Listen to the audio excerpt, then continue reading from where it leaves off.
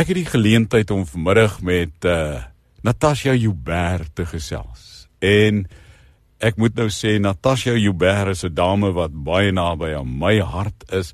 Ek ken vir haar al baie jare en is my voorreg om vir jou te sê goeiemiddag Natasha en welkom hier by ons. Goeiemiddag Johan en goeiemiddag aan al die radiokansel luisteraars. Baie dankie dat ek vanmiddag kan gesels en dankie dat jy nou vir my ook geleer het wat is Bethlehem se ware betekenis. Ek sal dit nooit vergeet nie. Ja, is dit nie mooi nie, né? Bethlehem. Ja, Huis van baie brood. mooi. Ja, Ja, ek het sommer hoendervleis gekry. ja. Dis regtig pragtig. En dat die Here dit so gewil het dat die brood van die lewe in die huis van brood gebore is, né? Sjoe. Prys die Here daai. So mooi. Jy moet eendag 'n liedjie vir ons skryf oor Bethlehem huis van brood. Dis 'n goeie idee. Dis 'n baie goeie idee. Dankie. En dan laat jy my Sal jy met royalties skryf? laat my weet dadelik en dan sal Janine vir my sê en dan saai ons hom uit. Huis van brood. Dankie Johan. Baie dankie. Natasha, jy is deur diep water en jy sê dit voel vir jou asof die winter nie einde kry en dit koud is. Vertel vir hulle wat hierdie tyd van die jaar.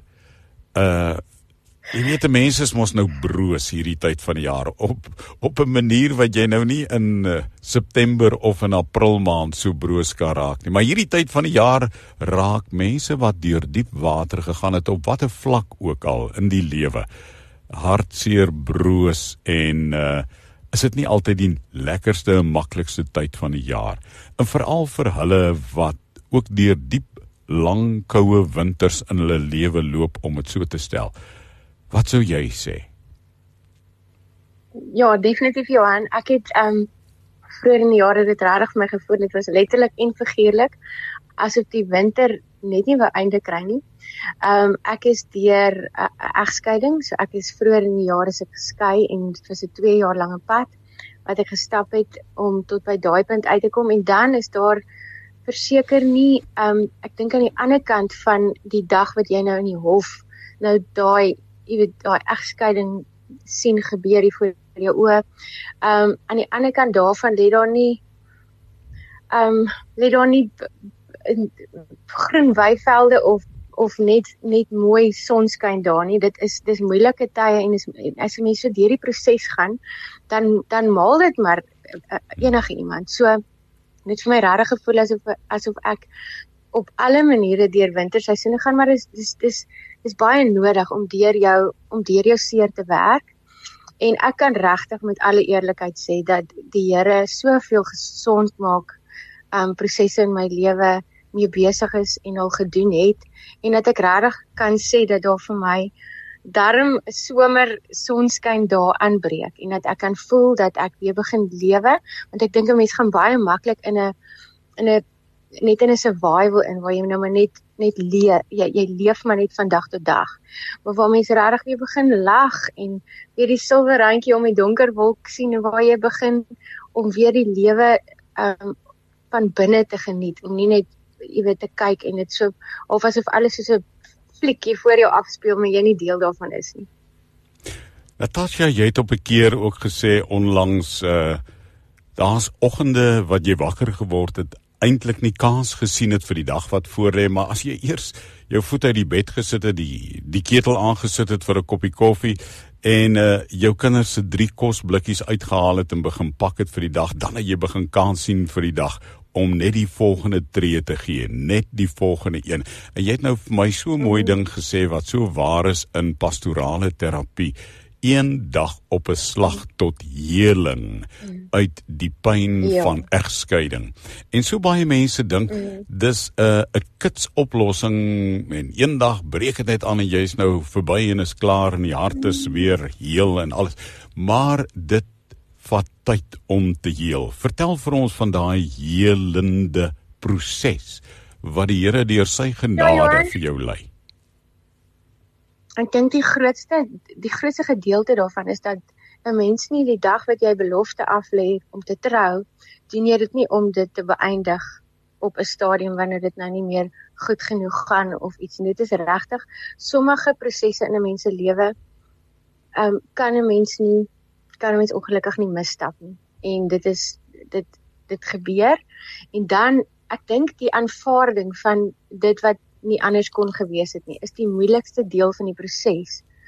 Natuurlik wil 'n mens vir jou kinders 'n heel huis gee en wil mens graag sê dit sal nooit met my gebeur nie. En op 'n dag dan moet jy deel met die realiteit wat hier voor jou lê en die ontnugtering van ek het 'n pakkie waarmee ek nou deel en wat ek nou mee moet vorentoe stap. So ek dink dis 'n groot gedeelte daarvan om by daai aanvaarding uit te kom en dan te weet, maar ek is nie alleen nie. Ek glo met my hele hart, glo ek dat dit wat die woord sê, dat die Here haat egskeiding, is soos 'n bloedpaadjie wat ons aantrek. Ek glo die Here sê dit omdat dit soveel mense se lewens stukkend breek. Navorsing het bewys dat ongeveer 15 mense direk geraak word deur egskeiding. So dit is nie net die twee persone wat skei nie, dis families, dis vriende, dis regtig seer en 'n pynvolle proses.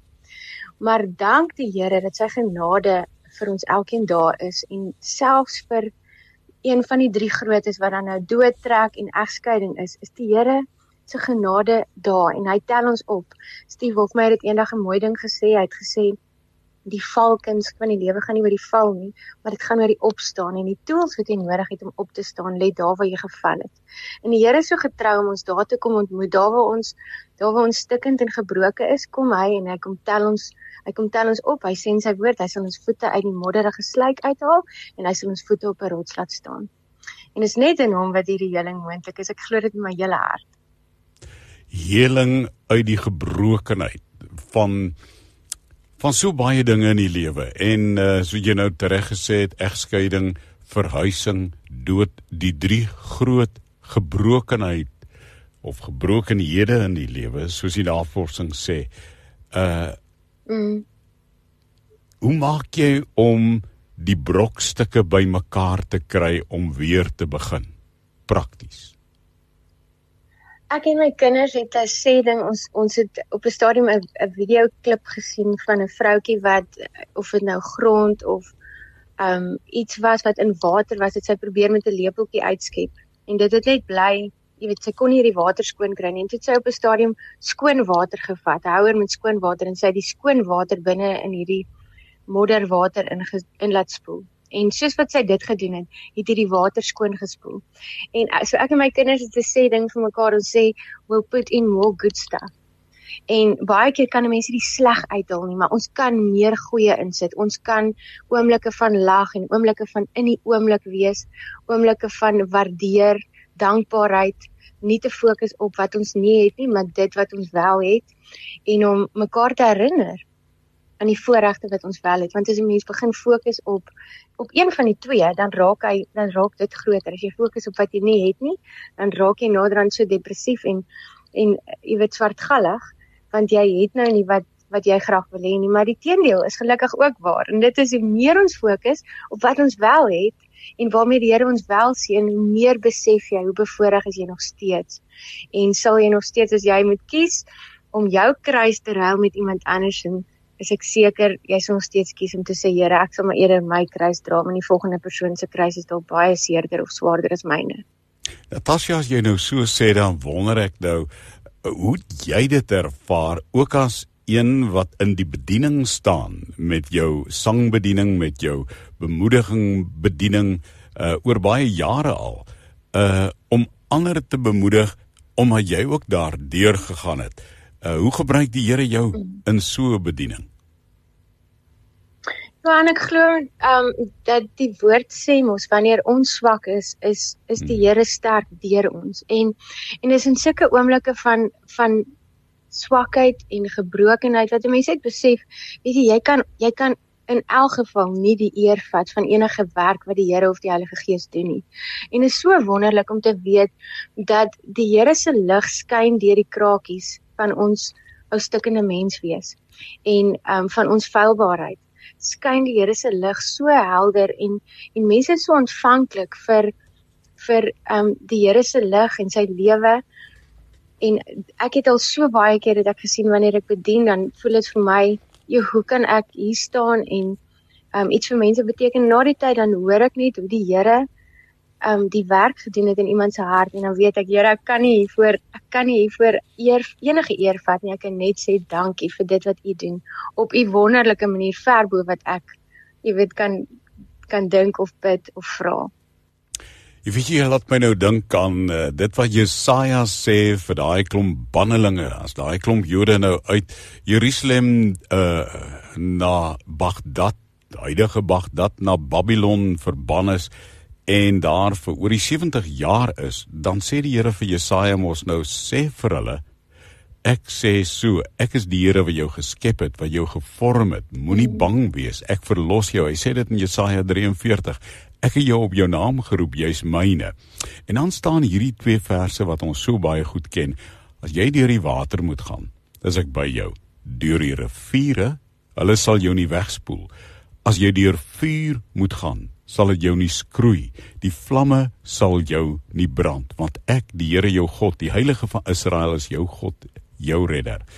Nou, as jy in die Hebreëus, en jy weet dit natuurlik ook, dit gaan lees in die Ou Testament in Jesaja 43, dan staan dit nogal in die vroulike vorm geskryf, nie in die manlike vorm of die onsydige vorm nie, maar want jy kry ons nou die manlike, die vroulike en die onsydige vorm.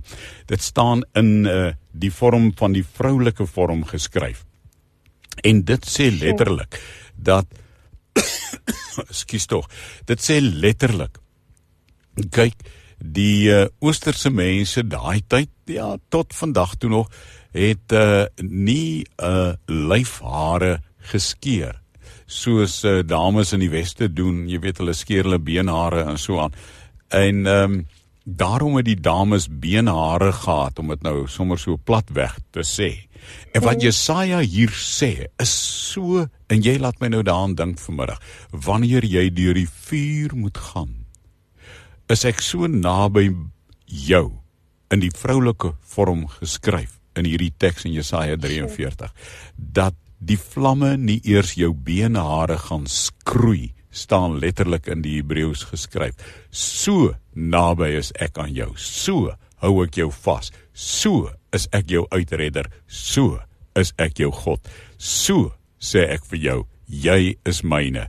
En al gaan jy deur vuurlike situasies, deur situasies wat verterend is soos vuur, sal die vlamme nie eers in die vroulike vorm die benehare skroei van een wat die weerbaarste is as die vuur hom of haar tref. En dis ook my gebed vir jou en ons almal en vir elkeen wat deur diep water loop. Natasha, Baie dankie Johan, dit is pragtig. Baie dankie dat jy my bedien vanmiddag. Waardeer dit baie. As 'n mens kyk na die ander kant, daar's jou kinders, daar is familie, daar's vriende, daar's mense wat vir jou gedra het. Wat is die betekenis van ander se hande, wanneer ander mense se hande die hande en vashou en omgee word van Christus Jesus se arms, wat hy om jou slaan deur ander mense se hande en arms? Ek het dit letterlik ervaar wanneer ek gesien het die mense oor my pad gestuur is op sekere spesifieke tye. Ek hou daarvan om daarna te verwys as divine connections. Die Here het so 'n wonderlike manier om mense te gebruik presies op die regte tyd en spasie wanneer jy dit nodig het. So ek hou daarvan om vir mense te sê, wees op die uitkyk vir engele wat die Here stuur in die vorm van mense, want ek het dit al gesien en beleef, hoe die Here iemand oor my kinders se pad gestuur het, oor ons pad, op 'n spesifieke tyd en spasie, en wat ek net kan sê, dankie Here vir 'n divine connection en 'n divine vriendskap. Amen. Natasha Joubert, en jy's beskikbaar vir optredes, waar kry hulle jou in die hande? Johan, enige tyd, ek is op sosiale media, as ek op Facebook, en hulle kan my sommer net soek by Natasha Joubert, en dan my kontaknommer is 082 533 7957, 082 533 7957, sommer vir 'n WhatsApp navraag, en dan het ek ook 'n e-posadres wat optredes@natasha met 'n natasha.co.za. Natasha, 'n geseënde Kersfees vir julle, en mag die Here jou dra, jy is myne, sê hy. As jy deur die vuur gaan, sal die vlamme jou nie skroei. Baie seën. Dankie Johan. Lekker middag, dankie vir die gesels.